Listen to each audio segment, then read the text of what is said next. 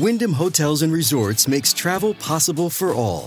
Whether it's the long haulers looking for a great cup of coffee, a roomier rest for the on-a-whim road trippers, or a place to make summer memories with the whole family.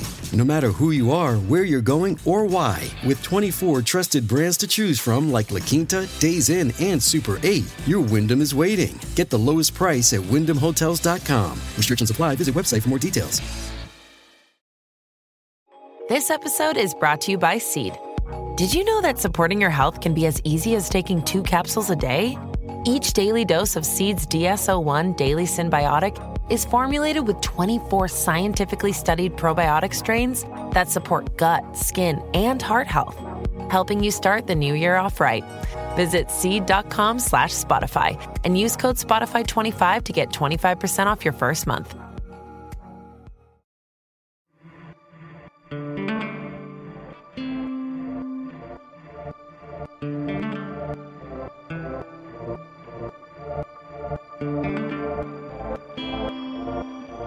Welcome to Dig, a history podcast.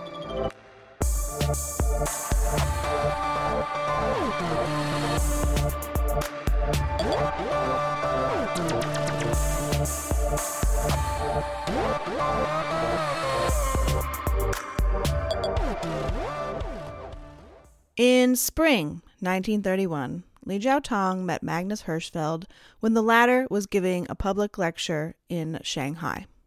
Li was a medical student with a deep and vested interest in the exciting new field of sexology. Hirschfeld was an internationally recognized sexologist from Germany who'd taken himself on a world speaking tour to escape some drama going on back home. At 24, Li had his whole life ahead of him. At 63, Hirschfeld was afraid of death and the end of his legacy. The two were an unlikely pair, but from their first meeting, Hirschfeld saw a student who would never betray him, and Li saw a mentor who could launch his career as a sexologist. According to Hirschfeld, Li gave himself to the older man and promised to look after him and protect him on the remainder of the world tour. Li's assorted, unpublished writings don't include a reflection on this alleged moment, but he did join Hirschfeld on the tour and served as secretary, friend, travel agent, and eventually lover to the doctor. They were close and mostly together until Hirschfeld's death in 1935.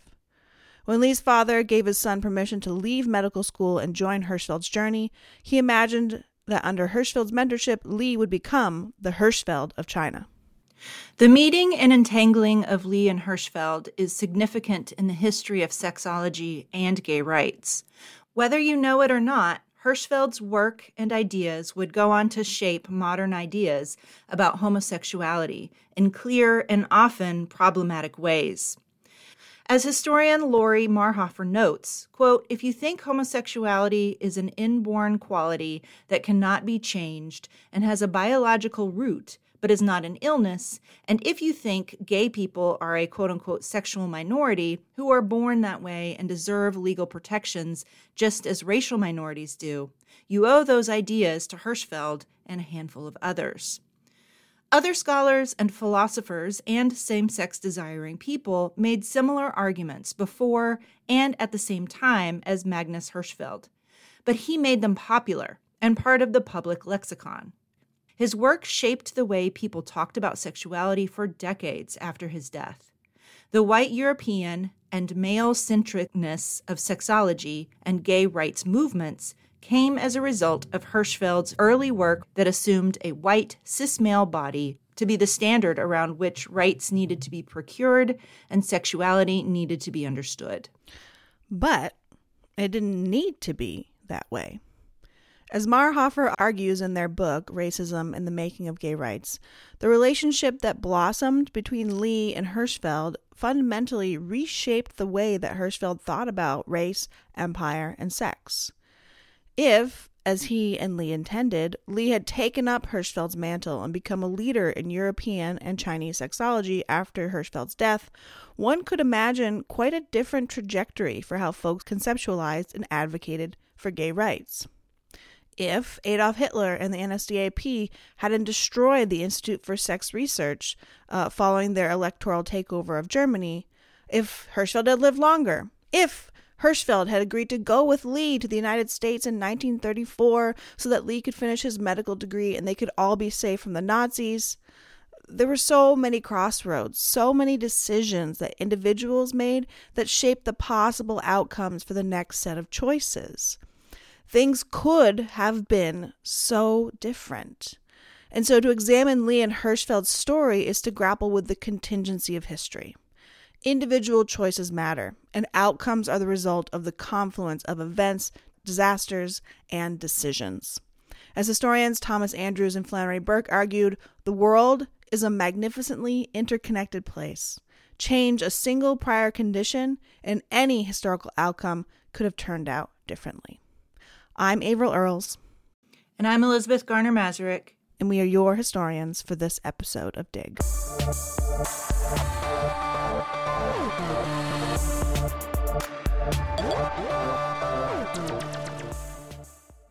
We want to thank all of our Patreon supporters, and especially our fabulous auger and excavator level patrons. Hannah, Carl, Iris, Lauren, Edward, Colin, Susan, Jesse, Denise, Maria, Karen, and Lisa. We can't thank you enough. Listener, if you're not yet a patron of the show, it's easy. Just go to patreon.com/digpodcast to learn more. Before we begin, we want to acknowledge that each of our episodes relies on the research and writing of historians and other scholars. Today's episode in particular is basically a podcastification of Lori Marhofer's wonderful book, Racism and the Making of Gay Rights. I picked their book to assign in one of my classes this semester, and when I read the introduction, I knew I had to make it, and at least one of their arguments, the focus of this episode. It's also extremely readable, so I recommend you just go pick up a copy. I've really only scratched the surface of their very smart and deeply researched arguments for racism and making of gay rights. There's plenty more to learn. I'm also indebted to the works of Heike Bauer and Howard Chang, whose works on Hirschfeld and Chinese sexuality and sexology, respectively, added important context to this episode. And since we're talking a lot today about gay rights in Germany, I want to make sure to just point y'all in the direction of our friend Jake Newsom's book, Pink Triangle Legacies. It's a must-read, and of course, I've read it, so it's in the back of my mind whenever I'm writing about Germany. To understand how and why things could have been different, we first need to talk about how and why they weren't. Magnus Hirschfeld developed his scientific defense of homosexuality during a broader international movement to study sex and sexuality.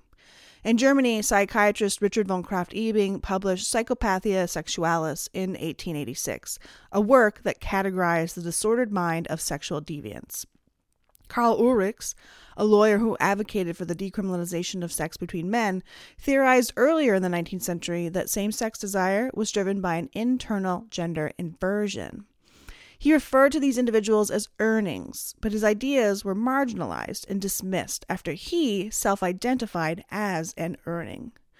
While earlier editions of Psychopathia Sexualis by Krafft-Ebing were damning for queer individuals, Krafft-Ebing revised each edition based on feedback from readers who'd identified with the disordered sexualities that he described. These individuals played a role in reshaping Krafft-Ebing's ideas about sexuality. Undoubtedly, Ulrichs was one of the people who urged Krafft-Ebing to reconsider how earnings could be treated under the law. After Ulrichs' death in Italy, where he lived in exile as his career was ruined after coming out as an earning, Krafft-Ebing began to argue that the sexual inverts, i.e. earnings, did not deserve imprisonment for a mental illness they could not control. Magnus Hirschfeld positioned his own scientific research on homosexuality in dialogue with these German thinkers and their evolving perspectives. Magnus Hirschfeld went to medical school between 1887 and 1893 at Berlin University. His father and two older brothers were doctors, and he followed in their footsteps.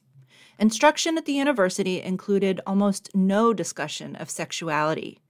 Maybe he obtained a copy of Psychopathia Sexualis as a student, but it's just as likely that he didn't know where to look for that kind of literature. When he was older and reflected on those years of training, one event seared itself into Hirschfeld's brain.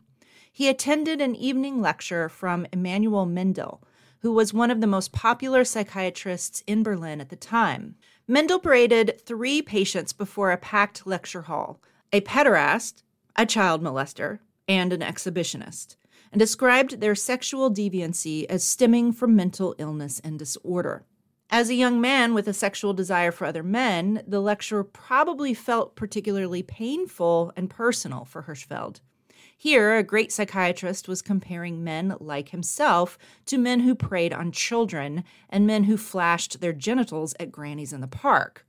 Hirschfeld and others obviously felt that these things were not like the other, and he would quickly dedicate his life to challenging that line of thinking and redirecting the nature and results of scientific sexual inquiry. And of course, it was personal. And I think this is actually a really important thing to understand about the hows and whys of this story. Hirschfeld cared most deeply about debunking and advocating for the sexuality that he himself most represented, although he was never out. That would have been like Ulrich's damning to his career. But for example, when he advocated for the decriminalization of homosexuality in Germany, he advocated for a particular kind of homosexuality.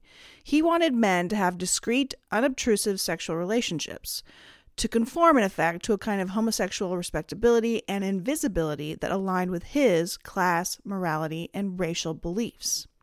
He wrote on a wide range of sexuality topics and collected all kinds of artifacts for his Institute for Sex Research, but the foundation of his interests and motivations was certainly personal.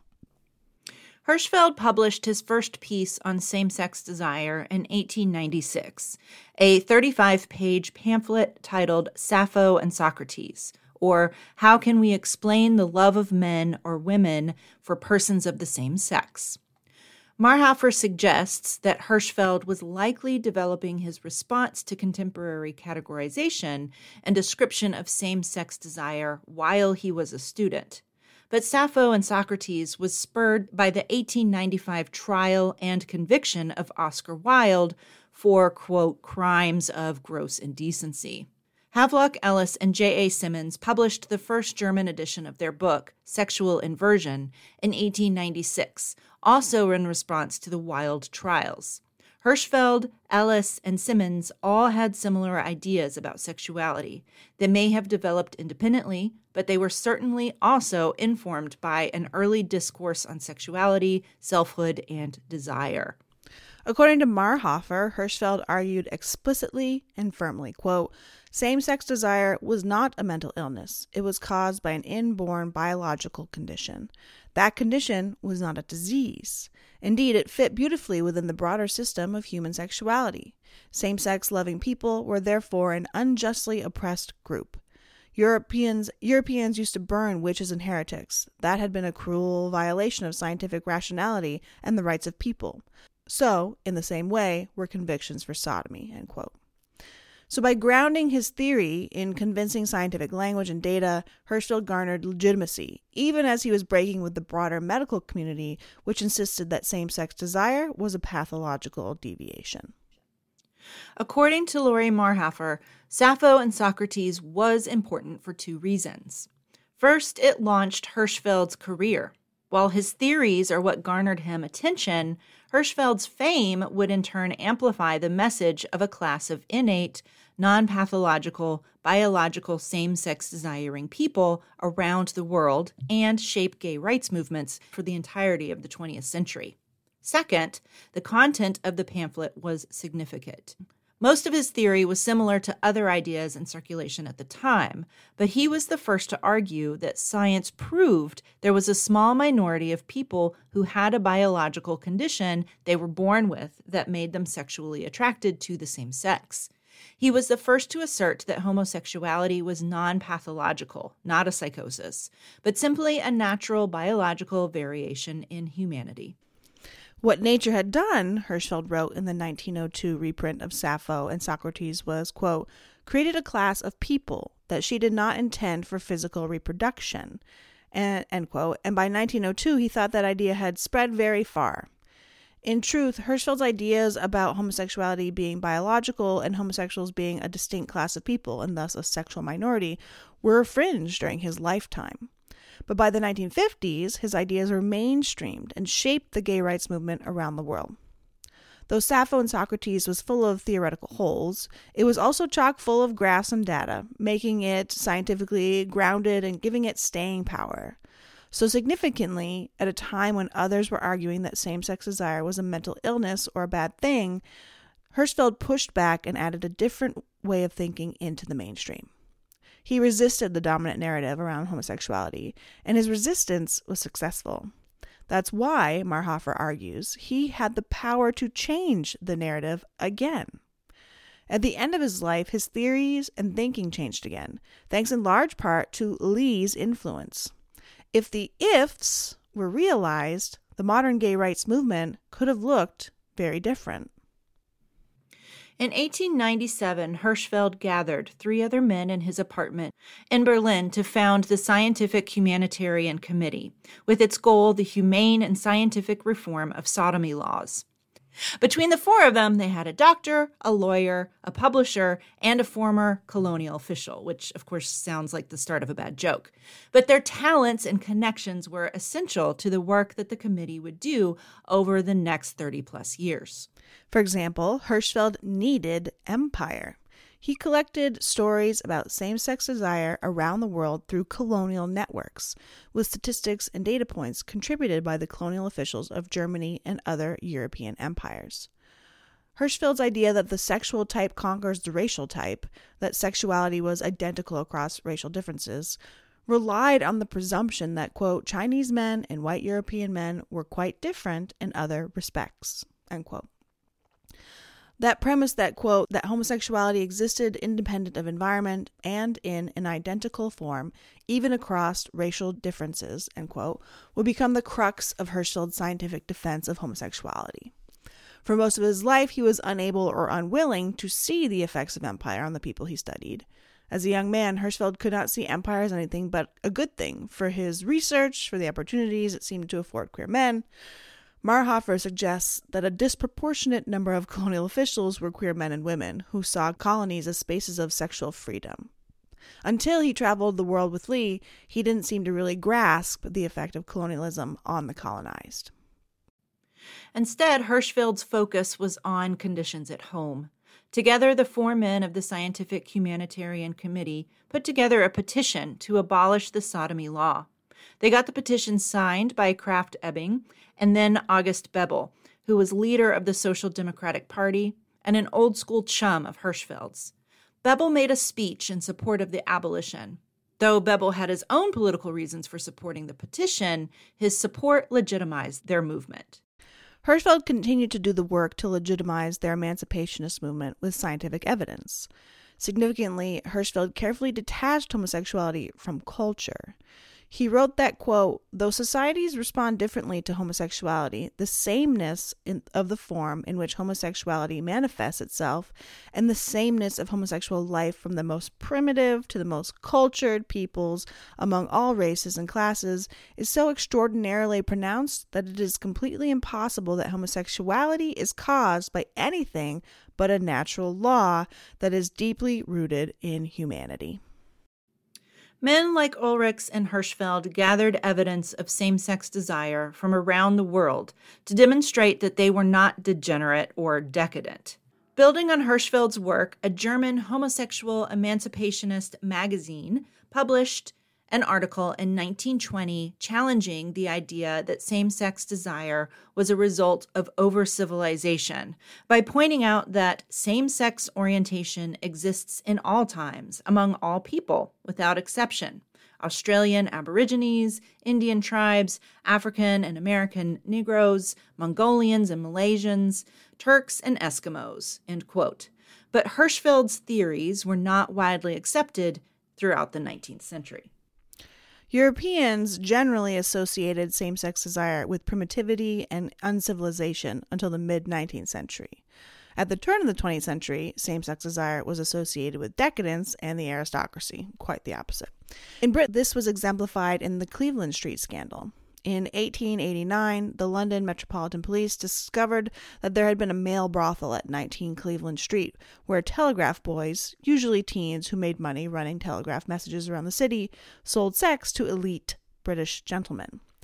Though the Victorian government did its best to cover it all up, newspapers got wind of the scandal and wrote about it as if everyone knew that decadence, wealth, and elitism was to blame for the homosexual corruption of views.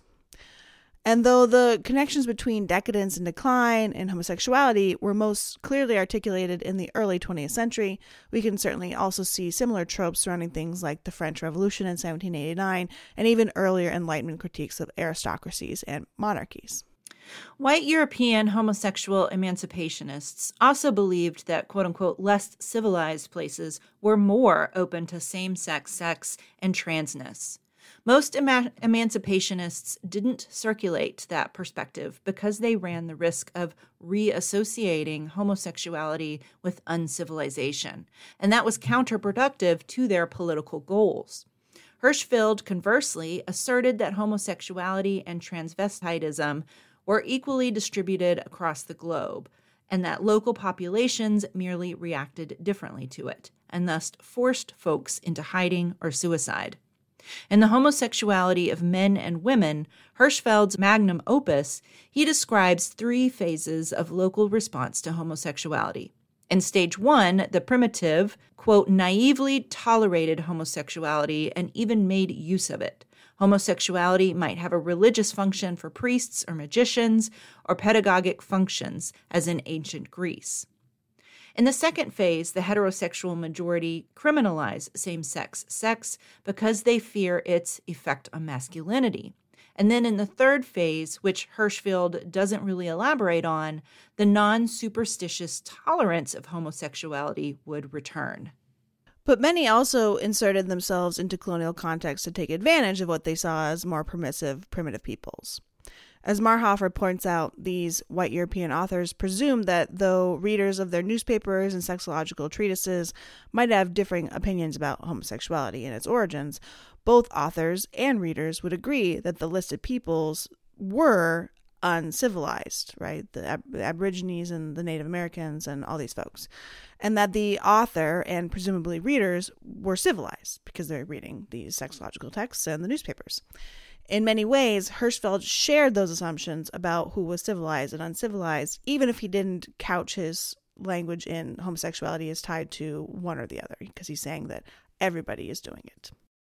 While Hirschfeld resisted the dominant ways of thinking about same-sex desire from a very early stage in his career, it took decades for him to question his assumptions about empire and race.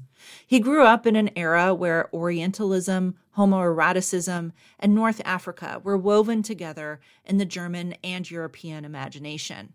There were tons of German and European stories about love and sex in the exotic Near East and Southern Mediterranean. The literature was geared mostly towards queer white men, but not only. There was, for example, a 1932 Berlin lesbian magazine that leaned into the Orientalist homoerotic tropes with a story about a woman finding herself and a lover in Morocco.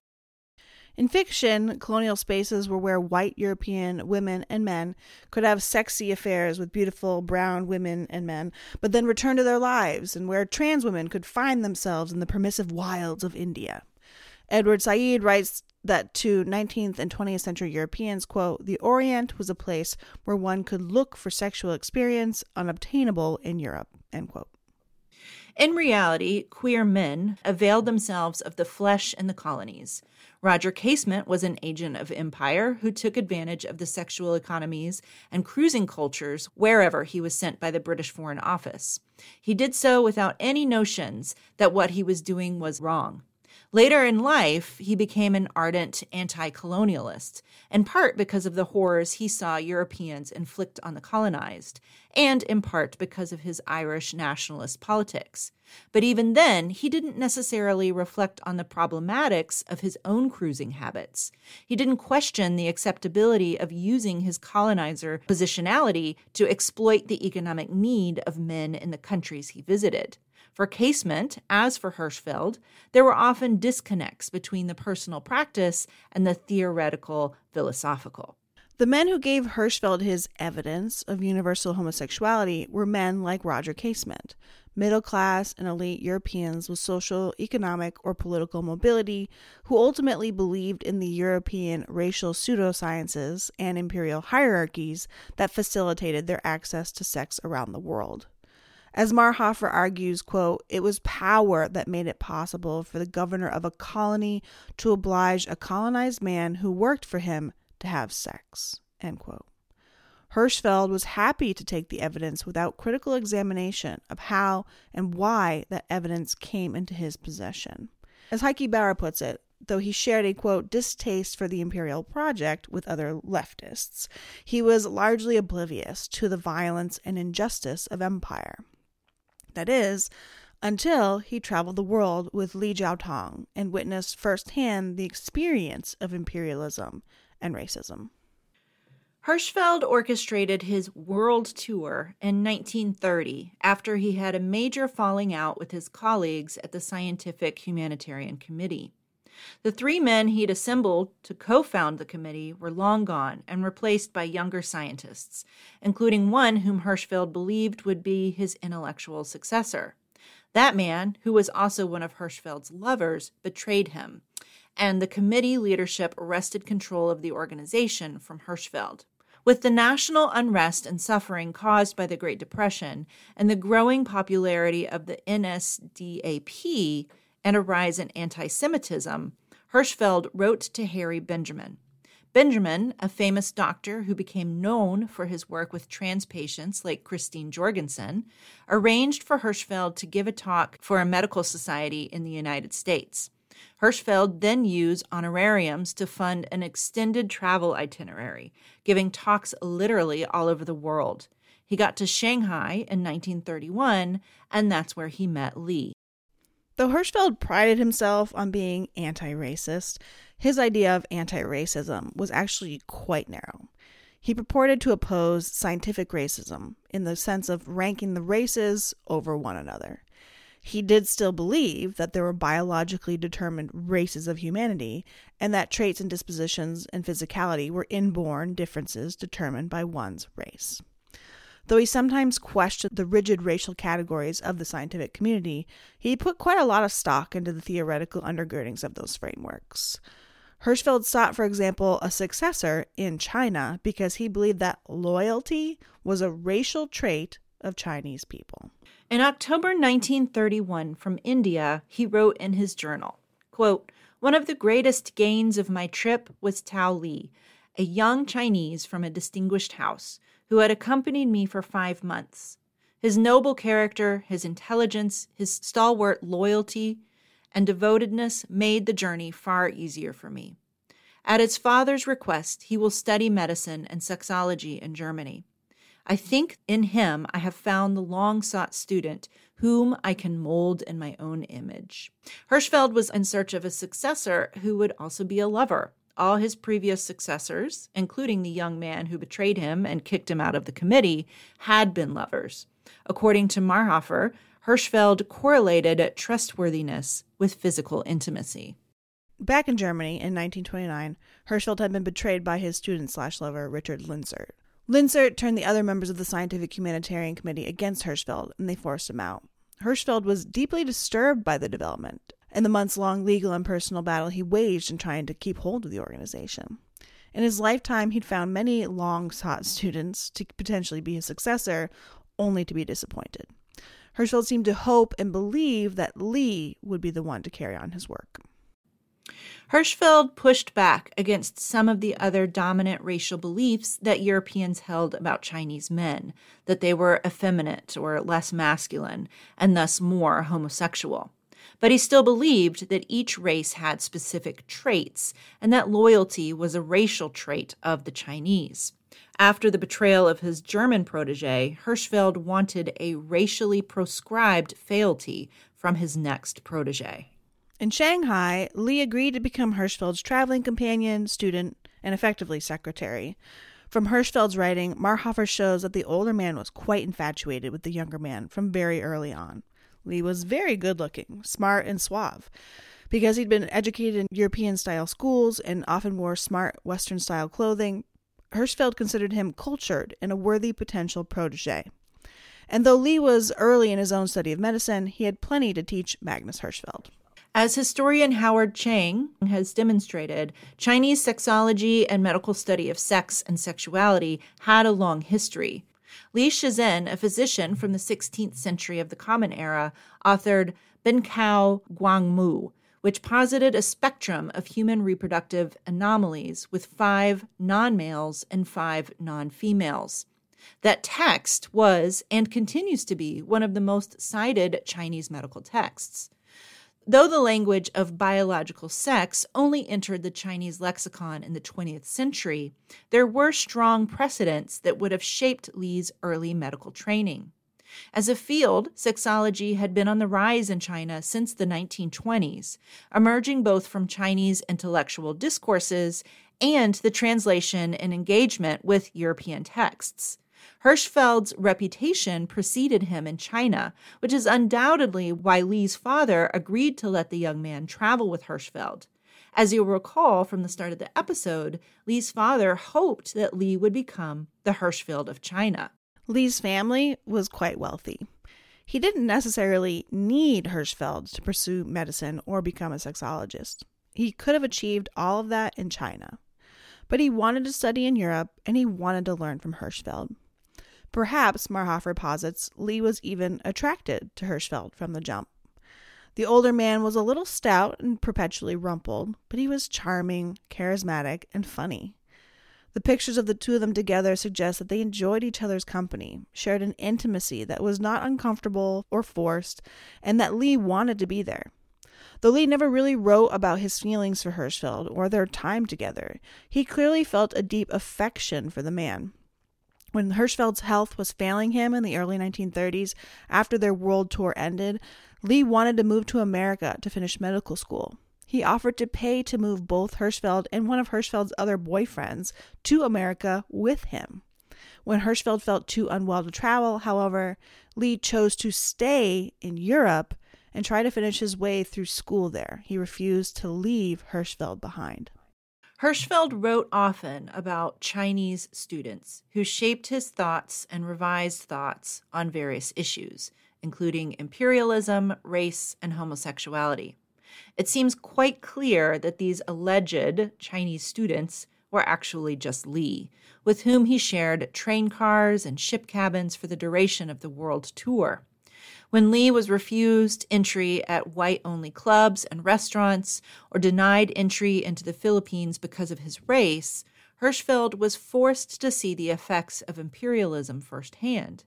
He had already begun to develop anti-colonial ideas after World War I, but it was time spent with Li that gave Hirschfeld a new perspective. He hadn't been critical of empire when writing Sappho and Socrates, or the homosexuality of men and women, or for most of his career. He had used empire to collect the data that he needed to support his emancipatory claims for same-sex desiring people. But sometime in the 1920s, he began to reformulate his ideas about liberation as something in line with anti-colonial sentiments.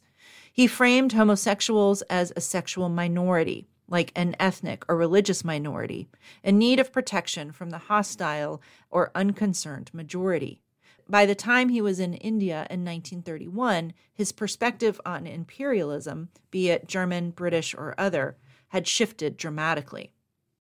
Hirschfeld and his contemporaries likened the homosexual experience to that of Jews and witches, unjustly persecuted groups of people with clearly defined identifying characteristics.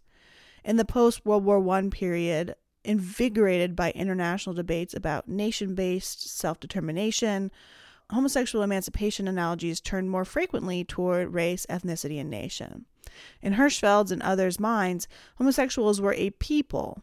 Hirschfeld developed journalist Kurt Hiller's concept about homosexuals as representing a sexual minority. Americans adopted that language and conceptualization of the oppression of same-sex desiring people in the post-World War II homophile movement. Hiller was one of Hirschfeld's colleagues at the Scientific Humanitarian Committee, who spoke often between 1910 and the 1930s on the sodomy laws across Europe. Hirschfeld, Hiller, and other users of the sexual minority analogy increasingly compared sexuality to race. In a speech to the World League for Sexual Reform in 1928, Hiller said that, quote, people were different, not only with respect to racial, somatic, and characterological aspects, but also with respect to sexual aspects. There were differences in skin color, eye color, hair color, in skull form, face, and body shape, in language, style, taste, temperament, talent, moral character, and moreover, also in the direction of the drive for love, end quote. Hiller and other members of the German Scientific Humanitarian Committee accepted race as fact. If they could accept that race was innate, or, in Hirschfeld's words, biological, then they could assert that homosexuality was as well. In its earliest iteration, Hirschfeld's ideas were limited to white folks. But by 1931, Hirschfeld agreed that India, China, Egypt, and the Philippines deserved their independence too. Marhofer suggests that Hirschfeld's shift in thinking was likely due to Lee's presence in his life. Hirschfeld's anti-colonial ideas came down to three main critiques. First, he believed that empire was unjust oppression. Second, imperialism would cause global war as people fought to free themselves from imperialism. And third, imperialism and empire were unnatural, just as repressive laws governing sexuality were unnatural. Both disrupted the natural order. But he framed his anti-colonial ideas in racist tropes, treatises, and stereotypes. He argued, for example, that white Europeans did not belong in the tropics as colonizers because their white bodies were not suited to the heat and humidity. Hirschfeld was like his contemporaries in this way. Kant, Canadian officials, and various other eugenicists repeated the tropes about which races belonged in which climates. So then Hirschfeld's transformation, flawed though it was, to an anti-colonial outlook, it all came later in his life. As Marhofer points out, British homosexual emancipationist Edward Carpenter had made the same, slightly less flawed, arguments about toxic hypermasculinity, causing both the oppression of homosexuals and the oppression of imperialism decades earlier. And Hirschfeld had certainly read Carpenter's work. And yet it wasn't until 1931 in the publication of World Journey, which chronicles his travels from Germany to the U.S. to East and South Asia to the Middle East and then back to Europe, and it's in World Journey that Hirschfeld articulated these ideas in his own writing. Marhofer rightly asks, why that moment? What changed? On his world tour, he bore witness to the violence and suffering European imperialism caused among the Indians in Hong Kong and elsewhere. But he'd seen suffering before when he traveled to the United States and Morocco as a younger man and was unmoved. Marhofer argues that it was China and his connection to Lee that changed his mind. A month after meeting Lee and traveling throughout China with the younger man, Hirschfeld articulated for the first time the intersection of anti-imperialism and homosexual liberation. After telling a Chinese reporter, "I hope soon the Chinese people will run their own country without foreign interference," Hirschfeld went on to say, "I hope that in adopting modern knowledge to the needs of the people, the Chinese leaders will not make the mistake that has been made in other countries of placing too many prohibitions and inhibitions upon the natural impulse of the people. Where too many laws exist to make people conform to a mold, the people become nervous. They cannot be themselves and their natures rebel. The result is an undermining of their health and happiness. I can sum up my meeting in one sentence. Do not legislate too much on how people shall think, what they shall not know, and what they should not do." End quote. Though subtle here, this was the first time that Marhofer could find that Hirschfeld voiced his fairly new anti-colonial ideas in the same discussion as the need for sexual political freedom. He'd speak more clearly and openly in his summation of the world tour, his book World Journey, but here, significantly, after a month in Lee's intimate company, he was forging these connections out loud. Though he never attributed those ideas to Lee directly, and Lee never wrote about empire in his own unpublished writings, Marhofer logically suggests that when Hirschfeld references those Chinese students in his writing, again, he's referring to Lee. At the end of his life, Hirschfeld's intellectual journey was pushing towards a coalitional politics, the intersections of homosexual emancipation, anti-racism, and anti-colonialism. But as Marhofer demonstrates, the legacy of Hirschfeld's work was not coalitional at all. Instead, homosexual emancipation preserved a connection to Hirschfeld's earlier way of thinking. The gay rights movements of the 1950s and 60s foregrounded the needs and faces of white, cis men, and even though some gay rights activists like Paul Kunstler, Franklin Kameny, and Jack Nichols, all of the Mattachine Society Washington, they also fought for black civil rights in the U.S., for the most part, it's that white, cis man that is at the center of the homophile movement. But for the most part, most organizations that advocated for gay rights were not intersectional, were, according to historian Kent Peacock, downright racist and exclusionary. And Marhofer puts it very bluntly, quote, erasure of queer people of color troubled queer activism across the 20th century, in Berlin and elsewhere. To take just one example, in the 1960s, in the majority black city of Washington, D.C., a small and almost entirely white gay rights organization sincerely condemned anti-black racism. At the same time, it deployed the analogy between the sexual minority and racial minorities, and at times claiming, just like Hitler did, that the sexual minority had it worse than African Americans. Kent Peacock writes that those statements were inevitably read to mean that the two groups were entirely separate, that blacks could not be part of the homosexual community, and that homosexuals could not be black. The gay rights group remained overwhelmingly white. The assumed subject of its politics stayed white too. Queer black people in D.C. had to form their own organizations. Robert Tolman, who has a far less pessimistic reading of all this than I do, Marhofer, argues that queer movements built upon the success of anti-racist movements. Building upon can, however, be narrated as a parasitic relationship. It does not mean white queer movements helped anti-racist movements, nor that they make anti-racism a part of their queer politics, rather than leaving people of color, including queer people of color, to fight racism alone. Civil rights activism and gay rights activism could have been integrated instead of afterthoughts and occasional coalitions. But it wasn't. It was built on Hirschfeld's earlier theories and publications, rather than those he produced at the end of his life. The German gay rights movement was subsumed by Nazism. Hirschfeld's writings survived as they'd been translated into multiple languages, but the texts that made the greatest impact in the United States and post-World War II Europe were his earlier ideas about biological, natural homosexuality and the concept of a sexual minority, that analogy that's like a racial minority. And the Nazi destruction of Hirschfeld's Institute for Sexological Research set European sexology back decades. What if Donald Webster Corey, author of the 1951 The Homosexual in America, had read and incorporated Hirschfeld's World Journey account instead of his earlier works? What if the NSDAP hadn't won the 1933 election? What if? How different would the American homophile movement, and Jesus, just everything, have been?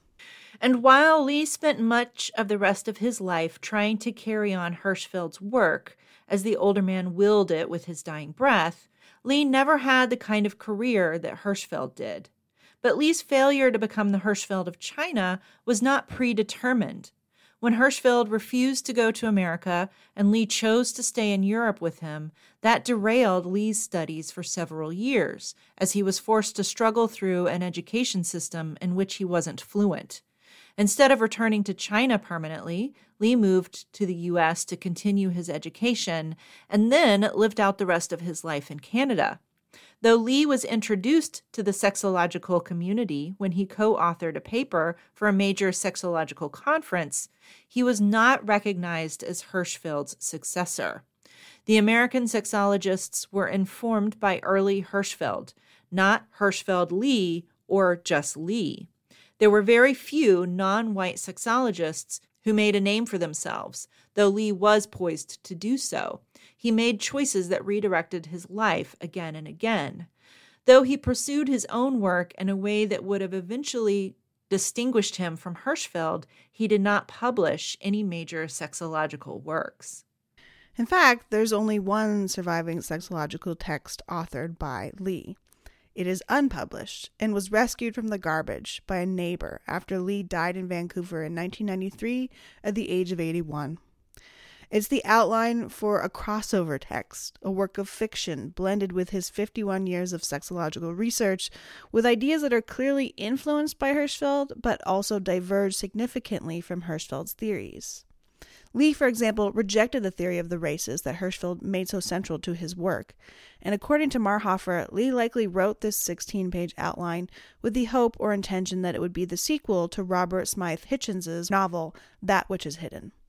That Which Is Hidden is based on Lee's life, as is the main character of the novel. Hitchens was inspired to write it after he met Lee in a bar, and Lee told him all about his travels with Magnus Hirschfeld. The lead character in the novel is a caricature of Chinese masculinity, that is to say, effeminate and encapsulating many of the racial tropes that white Europeans like Hirschfeld and Hitchens imagine of the Chinese people. But Lee also loved that novel and hoped to work with Hitchens on a second book, which would also convey his sexological theories to a broad reading audience. The unfinished, partially developed manuscript is all that remains of Lee's life's work. So both Hirschfeld and Lee died before their anti-racist, anti-colonial theories of homosexuality could proliferate and have an impact. And since there aren't three fates spinning, weaving, and cutting the threads of our lives, and predetermining the when, how, and why we die, there can be no clearer way to emphasize that history, life, is contingent. Choices matter, and accidents and disasters and events out of human control matter. That's what's infuriating about studying the past, because it didn't have to be that way. It didn't have to result in violence and racism, exclusion, pain, suffering, disenfranchisement, war, etc. Change any precondition. Say if Hirschfeld chose to go with Lee to the U.S., you could very well change the outcome of everything. And it's scary, but sometimes preconditions are changed by things we have no control over, like meteors hitting the planet or hurricane or sudden death. So it's usually infuriating or terrifying, but I think when we look at historical contingency, there's also a kind of hope. A reminder that the choices we make matter, that when we vote or protest atrocities or just do the right fucking thing, it matters. So that's my TED Talk for today. Thanks for listening. That was beautiful. That totally encapsulates it. You know what? I just had a quick question. And this was something I thought of at the very beginning. It's not really here nor there, but I think it is interesting that Hirschfeld assumed that his protege, his student kind of helpers or whatever, would also be his lovers. And so he kind of equated physical intimacy with trust. I mean, looking at it a bit more pessimistically, is that also a way to kind of keep their silence in an era where being an out gay man is not okay? I mean, sure, yeah, there's certainly that element of, intimacy and trust and fear are sort of wrapped up together. And it's also, I think, because Hirschfeld, like many of the sort of elite gay men of his time period who were not out, they also saw themselves as part of this like classical tradition of the pederast, right? Like that's why he was so hurt by that lecture he attended when he was a medical student, was because pederasty is this idea that it's like a mentorship and sort of sexual relationship that is drawn out of the tradition of the Greeks, who had these sort of age-based intergenerational relationships. And my students actually got really angry about this whole concept and his relationship with Lee, and how is he exploiting him? Does Lee have any agency in this? And of course Lee does, because it's clear that Lee could have left him at any time. And Lee makes choices because he seems to either care for Hirschfeld or respect him or want to be with him, even when it's clear that the relationship isn't necessarily advancing his career in any way at all. Yeah, probably hurt his career. Yeah, it's super complicated, and certainly how Hirschfeld understood and framed his relationships with students / lovers, and how those lovers / mentees saw their relationships with him. Often we can't get that to that interiority necessarily, but it's complicated for sure.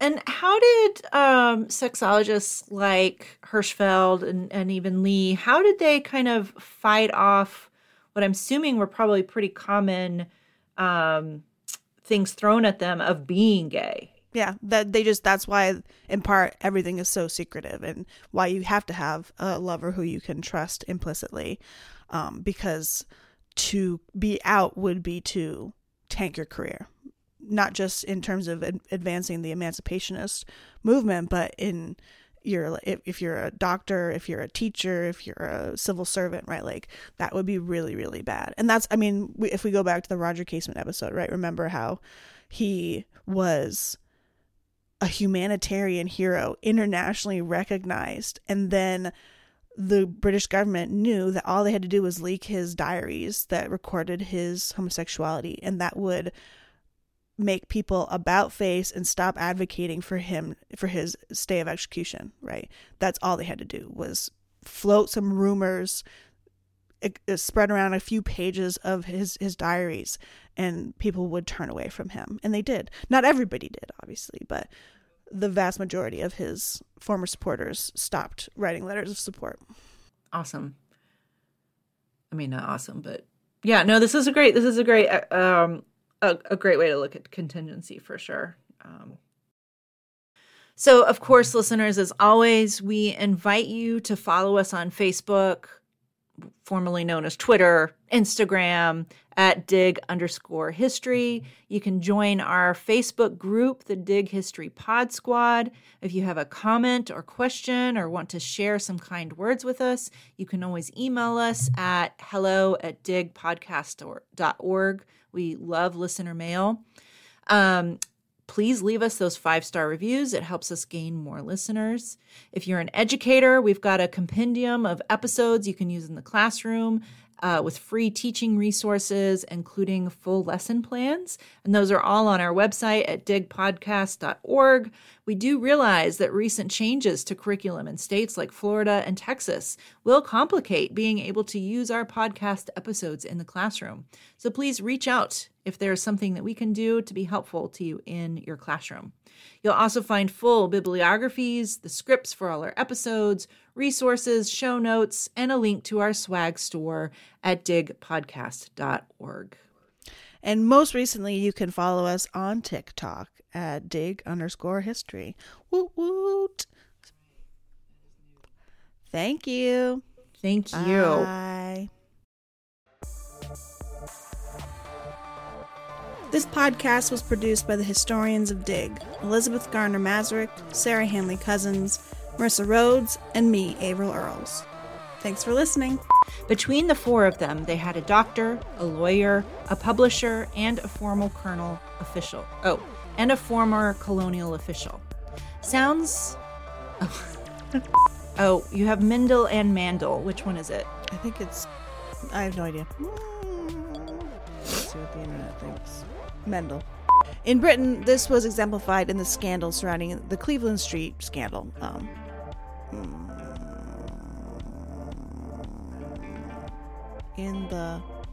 Delete this. Oh, God, stupid. In his book, oh, God, I made this title up now. Oh, my God.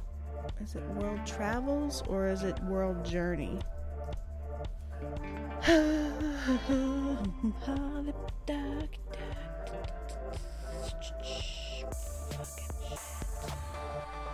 Books written by Hirschfeld.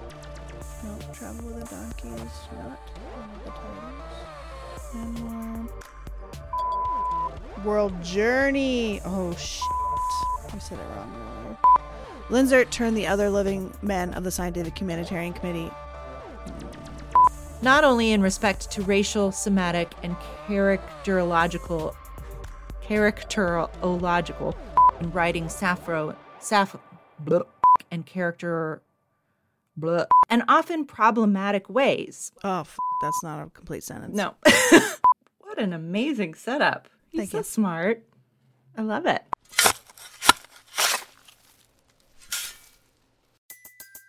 Everybody in your crew identifies as either Big Mac Burger, McNuggets, or McCrispy Sandwich. But you're the Filet-O-Fish Sandwich all day. That crispy fish, that savory tartar sauce, that melty cheese, that pillowy bun. Yeah, you get it. Every time. And if you love the Filet-O-Fish, right now you can catch 2 of the classics you love for just $6. Limited time only. Price and participation may vary. Cannot be combined with any other offer. Single item at regular price. Ba-da-ba-ba-ba.